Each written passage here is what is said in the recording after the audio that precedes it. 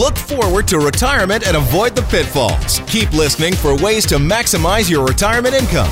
More Than Money with the Popowich Carmeli Advisory Group, CIBC Wood Gundy, on News Talk 770. Lifestyle matters. It's more than money. I'm Faisal Carmeli, my co-host here, Dave Popowich. How you doing, buddy? I'm terrific, buddy. Happy Thanksgiving. Yeah, to you too. You didn't even invite me for turkey. I'm quite upset with you. Well, COVID restrictions. I'm right in studio with you, dude. Oh, yeah, I forgot about that. It's not COVID I restrictions. was going to hide behind that one this year. So every time I said, let's get together for a meeting, you said, I can't. COVID. We got a great show today, bud. We got a great show. Oh, man. Yeah, we're going to hear about an interesting way to buy or sell real estate that could ultimately save you thousands of dollars. Real estate's one of the biggest investments most people have, right? That transaction's a big transaction. Yeah. And what about if you're thinking about selling or buying a property? Yeah. There's a disruptor in the market, and he's going to save you thousands of dollars by using his program. And so a lot of people that are approaching or living in retirement or selling or buying a home or whatever, if you can save a lot of money there, that's more money in your pocket. Particularly in a market like ours, which has been under pressure for a very long time. So right? This is a great topic to talk about outside of conventional stocks and bonds. Is an alternative investment, which is real estate. And how do you save money in those transactions? It's going to be great. So the markets this week have been a continuation of volatility. Okay, so here's a conversation I had this week, and I'm going to frame this particular segment around it. Okay. Okay. The segment's called "I Have a Gut Feeling." You have a gut feeling. I have a gut feeling. Okay. Okay. Let's go. Yeah. So listen, I'm sure there's lots of people that have lots of gut feelings out there, and when volatility goes up, stomachs start to churn, and that's the gut feeling for sure. Okay, but is a gut feeling enough to build an investment thesis on, to make an investment decision, to take action in your portfolio in response to something? A gut feel. You know how many people have approached me this week with the same comment? Right. I have a bad feeling about the markets. Right. I have a bad feeling, of a gut feel about what's going to go on with the government, taxes, whatever. Right. Can I say one thing here? Because we're going to talk about that, but I don't want to diminish the fact that there's an emotional response happening. Sure. Okay. So let's just set that aside. Yeah. I get that the volatility actually creates that churning of the gut. But now the question is, how do we translate the gut feel into some form of action or non-action? Correct. Right? So it's that mechanism of transmission into what you're going to do and avoid catastrophe. Emotional decisions, more often than not, lead to catastrophe and the permanent destruction of capital. And that's what we're trying to help people understand and avoid here. Perfect. Okay, so the gut feel. Well, what's the gut feel? So, listen, this conversation was this week with a particular client, but it's the same conversation that I have all the time with people, okay? I don't feel very good about this, right? So I want to go to cash. I want to sell my investments. Everything. Put everything in cash. Everything's going to cash. Okay. Okay. So I said, okay, why? Well, I have a gut feel. Well, okay. What's your gut telling you? Go to cash. Okay. So if we go to cash, okay, if we're making an all-in bet on any asset class, and cash is an asset class, okay, what's your thesis? So let's break down the gut feeling into what you're not feeling good about. Yeah.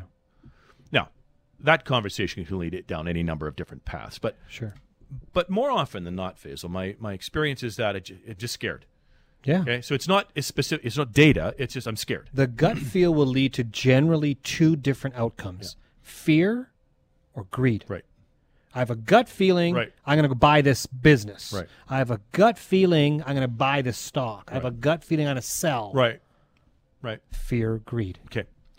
And so when having this conversation is always, it's academically interesting for me. Yeah. Right. Again, I understand there's an emotional component to it, but as we dig in, trying to have a person express what they're afraid of, there's all kinds of stuff. And I got to tell you, very often has nothing to do with the economics of the world or anything else. Right. It could be a headline that they've read, or it could be a family member's gotten sick, or they've gotten sick, or there's something else going on. Yeah. Okay. So let's set that aside, whatever the case is. Here's when you have the gut feel. I want to give you some thoughts and some guidance, because you need to calm yourself, right? You cannot make emotional decisions, because the high probability is that emotional decision, the reaction will create a problem for you at some point. Correct. Okay. So if that's the goal, let's work backwards from that. What do you do? What does a person do when they have a gut feel? Well, you need to stop and you need to try to analyze why. What's going on? First of all, is it even related to your portfolio? And if it is, let's figure out what data you're concerned about. Okay? And listen, we've had lots of conversations.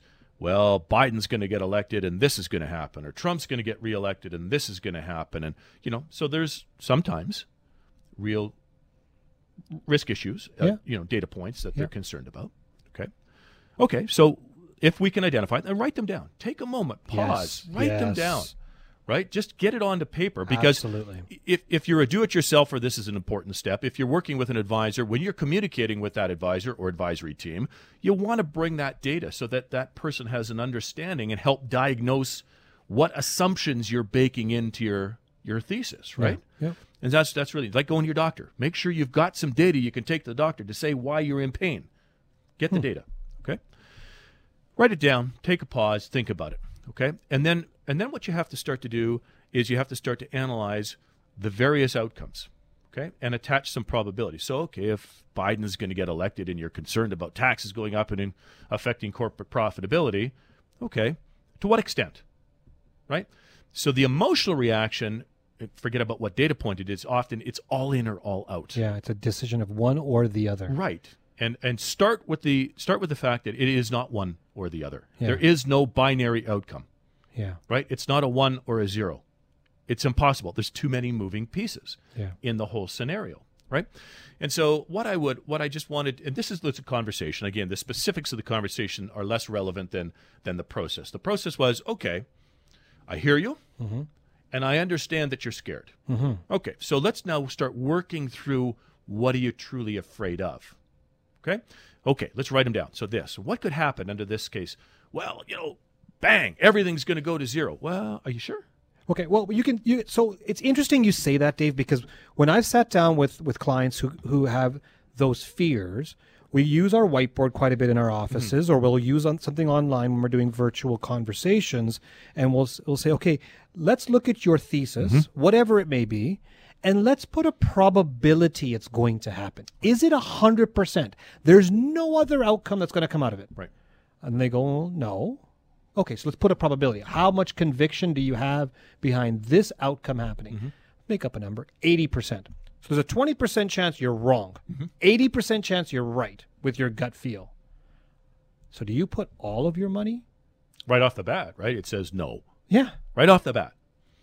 And then here's the other, the broad stroke, right? When we start with that emotional reaction is everything's bad. Yeah. Well, wait a minute. Everything can't be bad, because if everything is bad, you just defined an extinction level event. In which case it doesn't matter. We're gone. Yeah. So is everything bad? No. Okay. So if not everything, what's going to benefit? And this is the process I want to, because we're in this period again where people are gut feels. It's emotional driven. Calm yourself. Yeah. Write it down. Have an informed conversation. Attach probabilities. You're not investing for just tomorrow. There is no binary outcome. Build a strategy that gets you through whatever period you're concerned about, and then continue to monitor it. Fair? Which requires a process. And which Let's talk about requires a strategy, a discipline, and a process. And so why don't we talk about ours at our next upcoming seminar That was smooth. on Tuesday, October 20th, 7 p.m., live online. Go to morethanmoneyradio.com. That's morethanmoneyradio.com to register. Would you like to save thousands of dollars on selling your home? We'll stick around after the break. We might be able to help. You're on 770 CHQR in More Than Money. Welcome back to 770 CHQR in More Than Money. One of the biggest asset classes that anybody owns is their house. Yeah. And buying or selling a house can be stressful, complicated, and expensive, right? Commissions and the way we do it, the traditional way we do it, there's all kinds of stuff involved. So we talked about this, I think, a month ago, where the real estate values in this city over the last, I think it's 13 years, have not really given you any rate of return. Right. So the price you would have bought a home 13 years ago is about the same average price as it is today. So people are looking at this and saying, well, I want to move, sell my home. And the one thing that comes in the way is how much they have to pay to sell their home.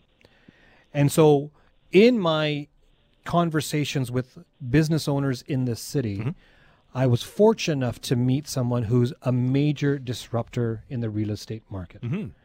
And this guy, Dave, has been able to provide a service that's online that can help these individuals save thousands of dollars in real estate commissions and still sell their home.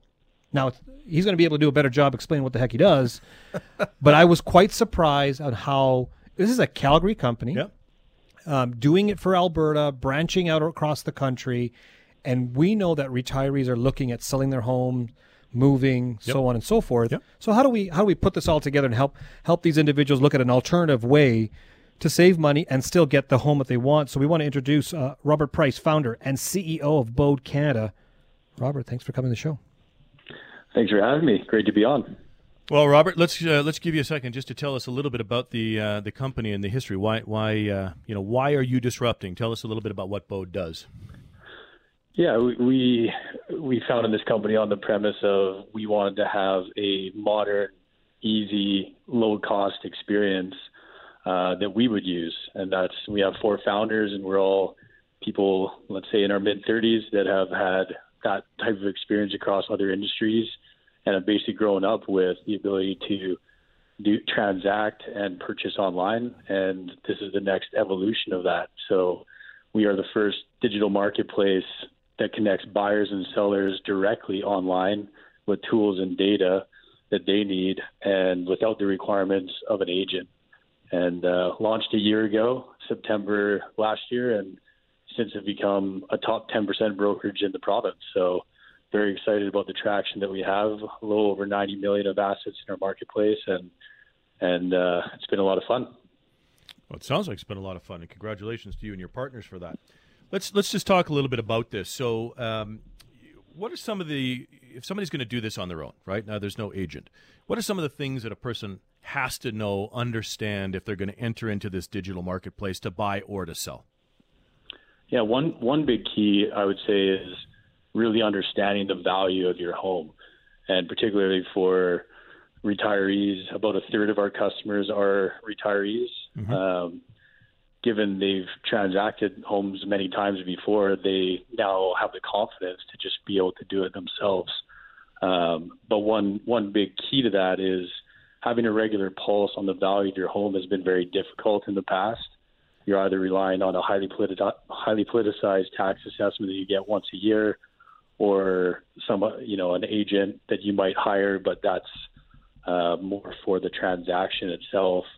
So we've come up with market tools, sold data, and comparables, 3 different dimensions into the value of your home that you can simply look at on a regular basis, whether it's daily, weekly, monthly, in a similar context that you'd look at your whole stock portfolio. So you have a pulse on the value of your home.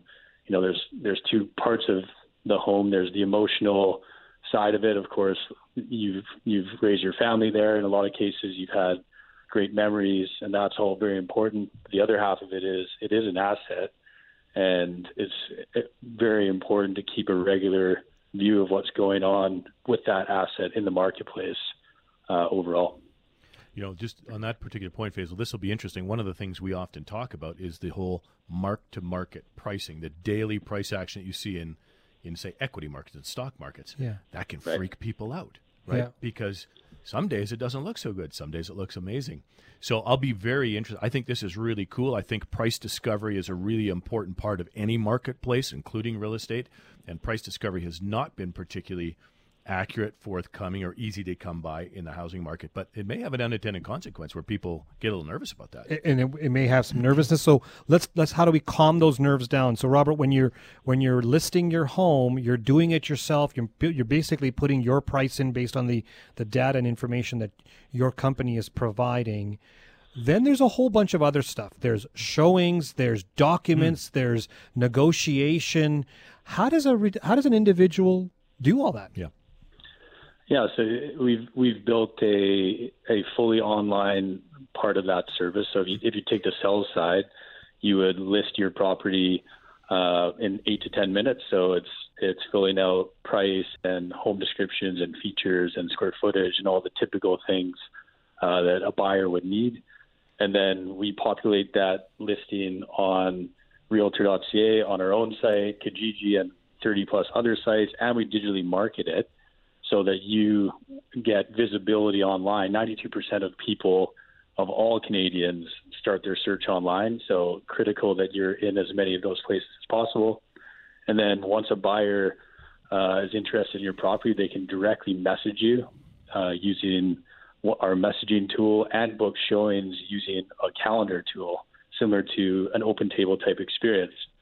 So once they've seen it, we also ID verify if you've requested that, to make sure that the identity is taken care of and we're dealing with real people. Mm-hmm. And then ultimately you can make the offer through our negotiation tool fully online. So it's the key terms of an offer. So you think deposit and pricing and attached and unattached goods, the various elements. You're able to negotiate back and forth to agreement, and then that automatically populates a contract, a sales agreement that we set up for you and send to your lawyers for close. So we've done that about close to 50 times in the last year, and people are very our number one feedback is people feel really confident and really empowered because they have the full transparency and full control throughout that process. And ultimately, it's eliminating a whole bunch of face-to-face conversations, about 19 on average, that you would typically have when you have a buy and sell agent involved in the deal. All right, I got to ask the question, Robert. How much money does a person save by using Bode versus a traditional realtor? So you list for free, so we take the risk of the home not selling, but we have been selling above market or faster than the typical provider. And so we charge 1% of the sales value at close upon success, and whereas the typical brokerage in Canada would be 4 to 5%. So it's 70% less, and that's of course retaining your key equity. And at this point, as you know, we're talking to retirees. Of course, most of them no longer have income, so keeping as much of that hard-earned equity in your pocket is critical. Okay, that sounds amazing. I mean, this is the kind of technology disruptor stuff that's happening in all industries. You need to check out the website. Yeah, fascinating to hear honestly, this. Dave, you got to take a look at this because it's how seamless and easy it is to maneuver just to look at homes. I tried to look at your home and see if I can put it on sale for you, but thanks. I didn't have the proper information on the inside of the home. I barely moved in, man. Let me in your house so I can sell your home for you, so I can give all the information. But it's a very cool website, very easy to use. I suggest anybody who's looking at either buying or selling, give Bode an opportunity to help you do that transaction. Yeah, that's great. Robert, we want to thank you for taking some time with us today. Appreciate it, guys. Thank you. Have a good one. We've been joined by Robert Price. He's the founder and CEO of Bode Canada, B-O-D-E, Bode Canada. Listen, the house is an important element of the lifestyle attached to retirement. And, you know, sometimes it's got memories to it. Sometimes you're going to downsize. Sometimes you're moving to a different location. But it's an important piece of the puzzle. It's a very important piece of the assets, of the total wealth that you have. Total wealth. That's and right. So how do you bulletproof your total wealth? Right. We're going to talk about that on Tuesday, October 20th, 7 p.m., live online. Go to morethanmoneyradio.com to register. That's morethanmoneyradio.com to register. Stick around after the break because retirement may not be what you expect. We're going to talk about one retiree's most surprising discovery here on 770 CHQR and More Than Money. Welcome back. You're here with Dave and Faisal on 770 CHQR and More Than Money. We talk about retirement being a journey. Yeah. And there's lots of people at different stages. I mean, we've got the tail end of the baby boomers getting to that age where they're really going to be moving into retirement. Now, is retirement everything that they've been thinking about? I think that's an interesting question.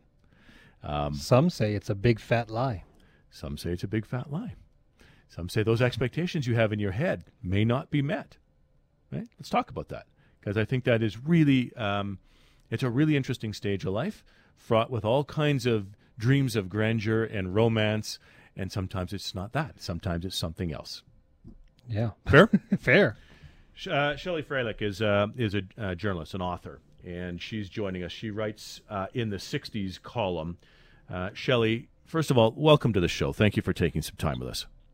Thanks so much for having me on. And I love the title of your show, More Than Money, because really that's what we're talking about, aren't we? Yeah, no, it's exactly right. And to that point, you had a great title. It caught our attention to an article. It said, it was Senior Living. It said, "Don't believe what they tell you about retirement." What shouldn't people believe? Tell us what we shouldn't believe. Well, my original headline on that, by the way, because I write my own headlines, they changed it, which was fine, was "Retirement, It's All Been a Pack of Lies." Because, of course, I had to get the Boomer song title in there, right? Yeah. But, you know, it's an interesting thing. I retired at 63, so almost, 4.5 years ago. And I had always planned to retire at 65. I, loved my job. I worked at the Vancouver Sun newspaper for 40 years, and it was fantastic. But, I had always sort of thought in my head, no, at 65, you're going to retire. I didn't do a lot of planning, I got to tell you, Dave and Fazale. I didn't do a lot. But I sort of had always, I had a good pension. I knew that I had, some RSPs. I have a house. But I just thought, okay, it's the next stage of life. And it seemed to make sense to me. But it was very interesting because when I did retire, I took a buyout. So I went a couple of years early. And was grateful to do that. It was just sort of interesting as I went through the first, couple of years. And I have to tell you, the biggest thing is that I actually kind of couldn't believe it after, 50 years or so of working, literally waking up every morning and like, I can do nothing today or I can do something today. I don't have a deadline. I don't have a meeting. I don't even have to get dressed. So that took like a year. Seriously, that took like a year or so just to kind of sink in. It was lovely. But it was very strange. It was like, okay, you feel like you're on holidays for the first month, and then it's like, no, actually, I don't have to do a darn thing today. and the other thing that struck me was, I'm a boomer, so I'm right now 67, and I had heard for years and years and years about, pending retirement and the things that you need to prepare for. And one of them was you're going to need millions of dollars. Well, that's nonsense. You don't. I got some very good advice early on from a friend who said, don't have a lot of debt, maybe buy a new car a couple of years before you retire so it still has a warranty.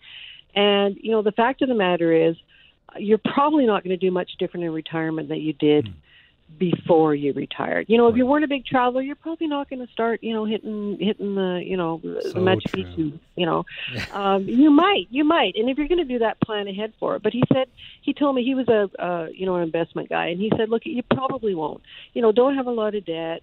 Unless you're going to make big plans to do something differently, you're probably going to be fine. And he was right. He was right about that. So the whole kind of, the boomers, especially the boomers. It's like we all have this sort of bucket list. We have to do all this stuff before we die, right? Well, no, you don't. You don't.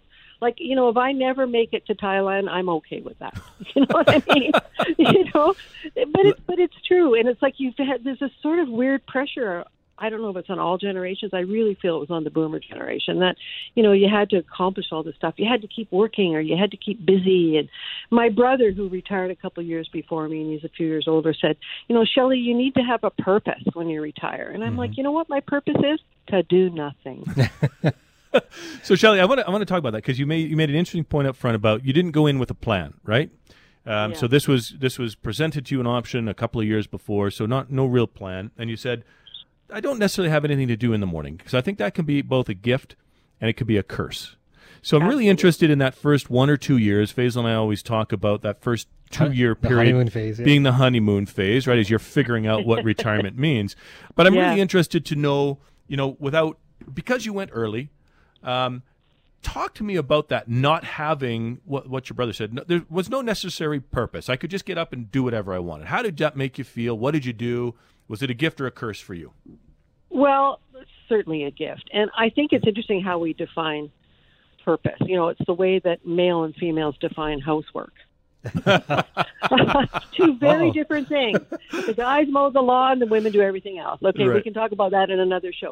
But it's how you define purpose. And my brother's, he was a senior executive at a very large company. His idea of purpose was you got to get up and do something meaningful that probably has to do with making something or earning more money or, God bless them, whatever that was. My purpose was get up, spend more time with my mom, go spend time with my grandchildren, maybe read a book, which, by the way, I thought I was going to read the 1,000 books I have. Haven't read one book. Yeah. Just saying, haven't read one book. It was more, it really is a yin and a yang thing in many ways, I think. And, my purpose was to get up and just not do anything. Revel in the fact I really had nothing to do. And I had earned the right to do nothing, right? So, I had a routine. I worked at home for years. I wrote a column for The Sun for years. And I would get up and go out, take all my newspapers, real live newspapers, and go have coffee at the local coffee shop. I still did that. So I still had this kind of rhythm to my day. I just didn't have a deadline. I didn't have to file. I didn't have to answer to anybody. And so, a gift or a curse, absolutely a gift. And, other people, my friends, some of my friends got part-time jobs. Some of my friends did more volunteering when they retired. Maybe they did more exercise. Like, that's the furthest thing from my mind ever. I never thought I was going to get a gym membership, and I didn't, right? So I basically stayed the same, except I didn't have, this job, right?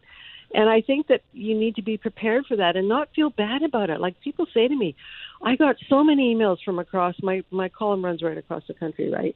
I got hundreds of emails, and 99.9% were from people saying, oh, thank God, somebody said it out loud. I don't have to feel guilty about not doing anything in my retirement. That's and interesting. by not doing anything, they could go golfing every day. But for them, it was like somebody decides that's not a meaningful way to spend your retirement, I guess. But it was interesting. I was actually surprised by that response, that so many people said, this is exactly what happened to me. I had all these plans and I had all the pressure to do stuff, and I really just want to get up and maybe just garden and have a cup of tea, and guess what? I might watch my soap opera. Yeah. And not feeling bad about that, because I think there is a generational pressure. I think you're right, Shelley. Go ahead. I think you're on that point there, where there is, if you look at what's on movies, what's on commercials, the definition of retirement is either you're doing something, you're going somewhere. We all have to sail. Or we sail. all have to sail. Yeah. We have to have our drinks on the beach. Yeah. We have to golf. Yeah. Right? And God forbid that you just do absolutely nothing in your home. Right. You'll never see a commercial, and we're in the retirement business. I don't think we would ever have a commercial on TV that shows two people just chilling at home, having a cup of coffee, and that's what retirement is, because that's nothing to aspire to, because you're already doing it. Exactly. But, I aspired my whole life in my career, and I did that, and now it's time to not aspire. Somebody should do that commercial. You guys should do that commercial. There you go. Right? Yeah, I like all that. Commercials. You're right. It's all these commercials. People just are be you. stealing, and, the guys are taking Viagra. And, it's like this whole, again, I call it kind of this generational pressure. And, I mean, what a great pressure to have. Like, nobody's complaining, right? But for those of us who, are okay in retirement, many our age aren't, so you have to sort of feel for them. But, yeah, I just think that, you got to be you, to coin a trite phrase. But, and not sort of take on all this stuff. I have this conversation with my brother all the time. He'll phone me and say, what are you doing? I'll say, Randy, absolutely nothing. and he'll be like, he's just horrified. He'll be like in his woodworking shop making a bed or something. I'm like, what the hell? Just relax. Oh, that's fantastic. Shelley, we have to leave it there. Thank you. Entertaining, but I think really informative, too, about those first 4 years of retirement, sort of the journey, what you've been through. I hope people are listening to that if they're planning what their retirement's going to look like, and free themselves of some of that guilt. Thanks for all your input, and a terrific article. Thanks for having me. Take care. All right. We've been joined by Shelley Frelick, who's a journalist, and she writes Life in the 60s column, and clearly has lots to say about the whole process of moving into retirement. What about our seminar? Yeah, this is interesting, because when you're transitioning to or living in retirement, what are you transitioning to? Right. But more important, how do you protect all that lifestyle that you want, no matter if it's sitting at home having a cup of coffee or doing whatever you want to do. Right. You just want to make sure that you've got that protection of that income for life. So we just call it Bulletproof Your Retirement. That's going to be on Tuesday, October 20th, 7 p.m., live online. Go to morethanmoneyradio.com to register. Stick around after the break if you want to find out how you could destroy your retirement if you invest based on the headlines. You're on 770 CHQR and More Than Money. Welcome back. You're here with Dave and Faisal on 770 CHQR and More Than Money. We talk about retirement being a journey. Yeah. And there's lots of people at different stages. I mean, we've got the tail end of the baby boomers getting to that age where they're really going to be moving into retirement. Now, is retirement everything that they've been thinking about? I think that's an interesting question. Some say it's a big fat lie. Some say it's a big fat lie. Some say those expectations you have in your head may not be met. Right? Let's talk about that, because I think that is really, it's a really interesting stage of life, fraught with all kinds of dreams of grandeur and romance, and sometimes it's not that. Sometimes it's something else. Yeah. Fair? Fair. Shelley Freilich is a journalist, an author, and she's joining us. She writes in the 60s column. Shelley, first of all, welcome to the show. Thank you for taking some time with us.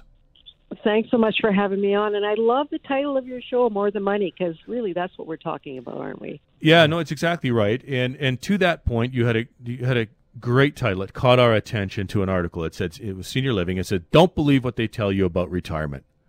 What shouldn't people believe? Tell us what we shouldn't believe. Well, my original headline on that, by the way, because I write my own headlines, they changed it, which was fine, was "Retirement, It's All Been a Pack of Lies." Because, of course, I had to get the Boomer song title in there, right? Yeah. But, it's an interesting thing. I retired at 63, so almost, 4.5 years ago. And I had always planned to retire at 65. I, loved my job. I worked at the Vancouver Sun newspaper for 40 years, and it was fantastic. But, I had always sort of thought in my head, no, at 65, you're going to retire. I didn't do a lot of planning, I got to tell you, Dave and Fazale. I didn't do a lot. But I sort of had always, I had a good pension. I knew that I had, some RSPs. I have a house. But I just thought, okay, it's the next stage of life. And it seemed to make sense to me. But it was very interesting because when I did retire, I took a buyout. So I went a couple of years early. And was grateful to do that. It was just sort of interesting as I went through the first, couple of years. And I have to tell you, the biggest thing is that I actually kind of couldn't believe it after, 50 years or so of working, literally waking up every morning and like, I can do nothing today or I can do something today. I don't have a deadline. I don't have a meeting. I don't even have to get dressed. So that took like a year. Seriously, that took like a year or so just to kind of sink in. It was lovely. But it was very strange. It was like, okay, you feel like you're on holidays for the first month, and then it's like, no, actually, I don't have to do a darn thing today. and the other thing that struck me was, I'm a boomer, so I'm right now 67, and I had heard for years and years and years about, pending retirement and the things that you need to prepare for. And one of them was, you're going to need millions of dollars. Well, that's nonsense. You don't. I got some very good advice early on from a friend who said, don't have a lot of debt, maybe buy a new car a couple of years before you retire so it still has a warranty. And, the fact of the matter is you're probably not going to do much different in retirement than you did before you retired. If you weren't a big traveler, you're probably not going to start, hitting the, the Machu Picchu, you might. And if you're going to do that, plan ahead for it. But he told me he was an investment guy. And he said, look, you probably won't, don't have a lot of debt. Unless you're going to make big plans to do something differently, you're probably going to be fine. And he was right. He was right about that. So the whole kind of, the boomers, especially the boomers. It's like we all have this sort of bucket list. We have to do all this stuff before we die, right? Well, no, you don't. You don't. Like, if I never make it to Thailand, I'm okay with that. You know what I mean? But it's true. And it's like there's this sort of weird pressure. I don't know if it's on all generations. I really feel it was on the boomer generation that, you had to accomplish all this stuff. You had to keep working or you had to keep busy. And my brother, who retired a couple of years before me, and he's a few years older, said, Shelley, you need to have a purpose when you retire. And I'm like, you know what my purpose is? To do nothing. So, Shelley, I want to talk about that because you made an interesting point up front about you didn't go in with a plan, right? So this was presented to you an option a couple of years before, so no real plan. And you said, I don't necessarily have anything to do in the morning because I think that can be both a gift and it could be a curse. So I'm really interested in that first 1 or 2 years. Faisal and I always talk about that first 2-year period honeymoon phase, being the honeymoon phase, right, as you're figuring out what retirement means. But I'm really interested to know, because you went early, talk to me about that, not having what your brother said. No, there was no necessary purpose. I could just get up and do whatever I wanted. How did that make you feel? What did you do? Was it a gift or a curse for you? Well, certainly a gift. And I think it's interesting how we define purpose. You know, it's the way that male and females define housework. Two very different things. The guys mow the lawn, the women do everything else. Okay, Right. we can talk about that in another show. But it's how you define purpose. And my brother's, you know, he was a senior executive at a very large company. His idea of purpose was you got to get up and do something meaningful that probably has to do with making something or earning more money or, you know, God bless him, whatever that was. My purpose was get up, you know, spend more time with my mom, go spend time with my grandchildren, you know, maybe read a book, which, by the way, you know, I thought I was going to read the 1,000 books I have. Haven't read one book. Yeah. Just saying, haven't read one book. You know, it was more, you know, it really is a yin and a yang thing in many ways, I think. And, you know, my purpose was to get up and just, you know, just not do anything. Revel in the fact I really had nothing to do. And I had earned the right to do nothing, right? So, you know, I had a routine. I worked at home for years. I wrote a column for The Sun for years. And I would get up and go out and take all my newspapers, real live newspapers, and go have coffee at the local coffee shop. I still did that. So I still had this kind of rhythm to my day. I just didn't have a deadline. I didn't have to file. I didn't have to answer to anybody. And so, you know, a gift or a curse, absolutely a gift. And, you know, other people, my friends, some of my friends got part-time jobs. Some of my friends did more volunteering when they retired. You know, maybe they did more exercise. Like, that's the furthest thing from my mind ever. You know, I never thought I was going to get a gym membership, and I didn't, right? So I basically stayed the same, except I didn't have, you know, this job, right? And I think that you need to be prepared for that and not feel bad about it. Like, people say to me, I got so many emails from across, my column runs right across the country, right? I got hundreds of emails, and 99.9% were from people saying, oh, thank God, somebody said it out loud. I don't have to feel guilty about not doing anything in my retirement. That's and interesting. by not doing anything, you know, they could go golfing every day. But for them, it was It's like nothing. somebody decides that's not a meaningful way to spend your retirement, I guess. But it was interesting. I was actually surprised by that response, that so many people said, this is exactly what happened to me. I had all these plans and I had all the pressure to do stuff, and I really just want to get up and maybe just garden and have a cup of tea, and guess what? I might watch my soap opera. Yeah. Like, just, and not feeling bad about that, because I think there is a generational pressure. I think it'll you're be right, interesting Shelley. to see. Yeah, go ahead. I think you're on that point there, where there is, if you look at what's on movies, what's on commercials, the definition of retirement is either you're doing something, you're going somewhere, We all have to sail. or a We all sail. have to sail. We Yeah. have to have our drinks on the beach. Yeah. We have to golf. Yeah. Right? And God forbid that you just do absolutely nothing in your home. You'll never see a commercial, and Yes, we're in the yes. retirement business. I don't think we would ever have a commercial on TV that shows two people just chilling at home, having a cup of coffee, Exactly. and that's what retirement is, because that's nothing to aspire to, because you're already doing it.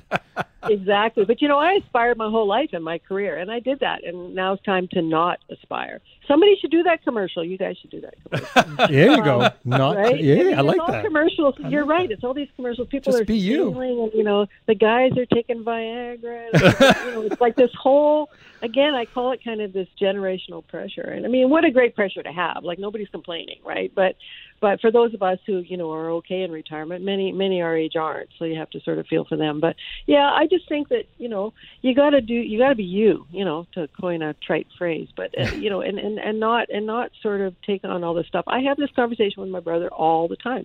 He'll phone me and say, "What are you doing?" I'll say, "Randy, absolutely nothing." and he'll be like, He's just he'll be like horrified. in his wood- he'll be like in his woodworking shop making a bed or something. I'm like, what the hell? Just relax. Oh, that's fantastic. Shelley, we have to leave it there. Thank you. Entertaining, but I think really informative, too, about you know, those first 4 years of retirement, sort of the journey, what you've been through. I hope people are listening to that if they're planning what their retirement's going to look like, and free themselves of some of that guilt. Thanks for all your input and a terrific article. Thanks for having me. Take care. All right. We've been joined by Shelley Frelick, who's a journalist, and she writes Life in the 60s column, and clearly has lots to say about the whole process of moving into retirement. What about our seminar? Yeah, this is interesting, because when you're transitioning to or living in retirement, what are you transitioning to? Right. But more important, how do you protect all that lifestyle that you want, no matter if it's sitting at home having a cup of coffee or doing whatever you want to do. Right. You just want to make sure that you've got that protection of that income for life, So we just call it Bulletproof Your Retirement. That's going to be on Tuesday, October 20th, 7 p.m., live online. Go to morethanmoneyradio.com to register. Thanks for joining us for another edition of More Than Money on 770 CHQR. We look forward to chatting with you next week. David Popowich and Faisal Karmali are portfolio managers and investment advisors with CIBC Wood Gundy in Calgary. The views of David Popowich and Faisal Karmali do not necessarily reflect those of CIBC World Markets Inc. Clients are advised to seek advice regarding their particular circumstances from their personal tax and legal advisors. If you are currently a CIBC Wood Gundy client, please contact your investment advisor. CIBC Wood Gundy is a division of CIBC World Markets Inc., a subsidiary of CIBC and a member of the Canadian Investor Protection Fund, an investment industry regulatory organization of Canada. David Popowich and Faisal Karmali are portfolio managers and investment advisors with CIBC Wood Gundy in Calgary. The views of David Popowich and Faisal Karmali do not necessarily reflect those of CIBC World Markets Inc. Clients are advised to seek advice regarding their particular circumstances from their personal tax and legal advisors. If you are currently a CIBC Wood Gundy client, please contact your investment advisor. CIBC Wood Gundy is a division of CIBC World Markets Inc., a subsidiary of CIBC and a member of the Canadian Investor Protection Fund, an investment industry regulatory organization of Canada.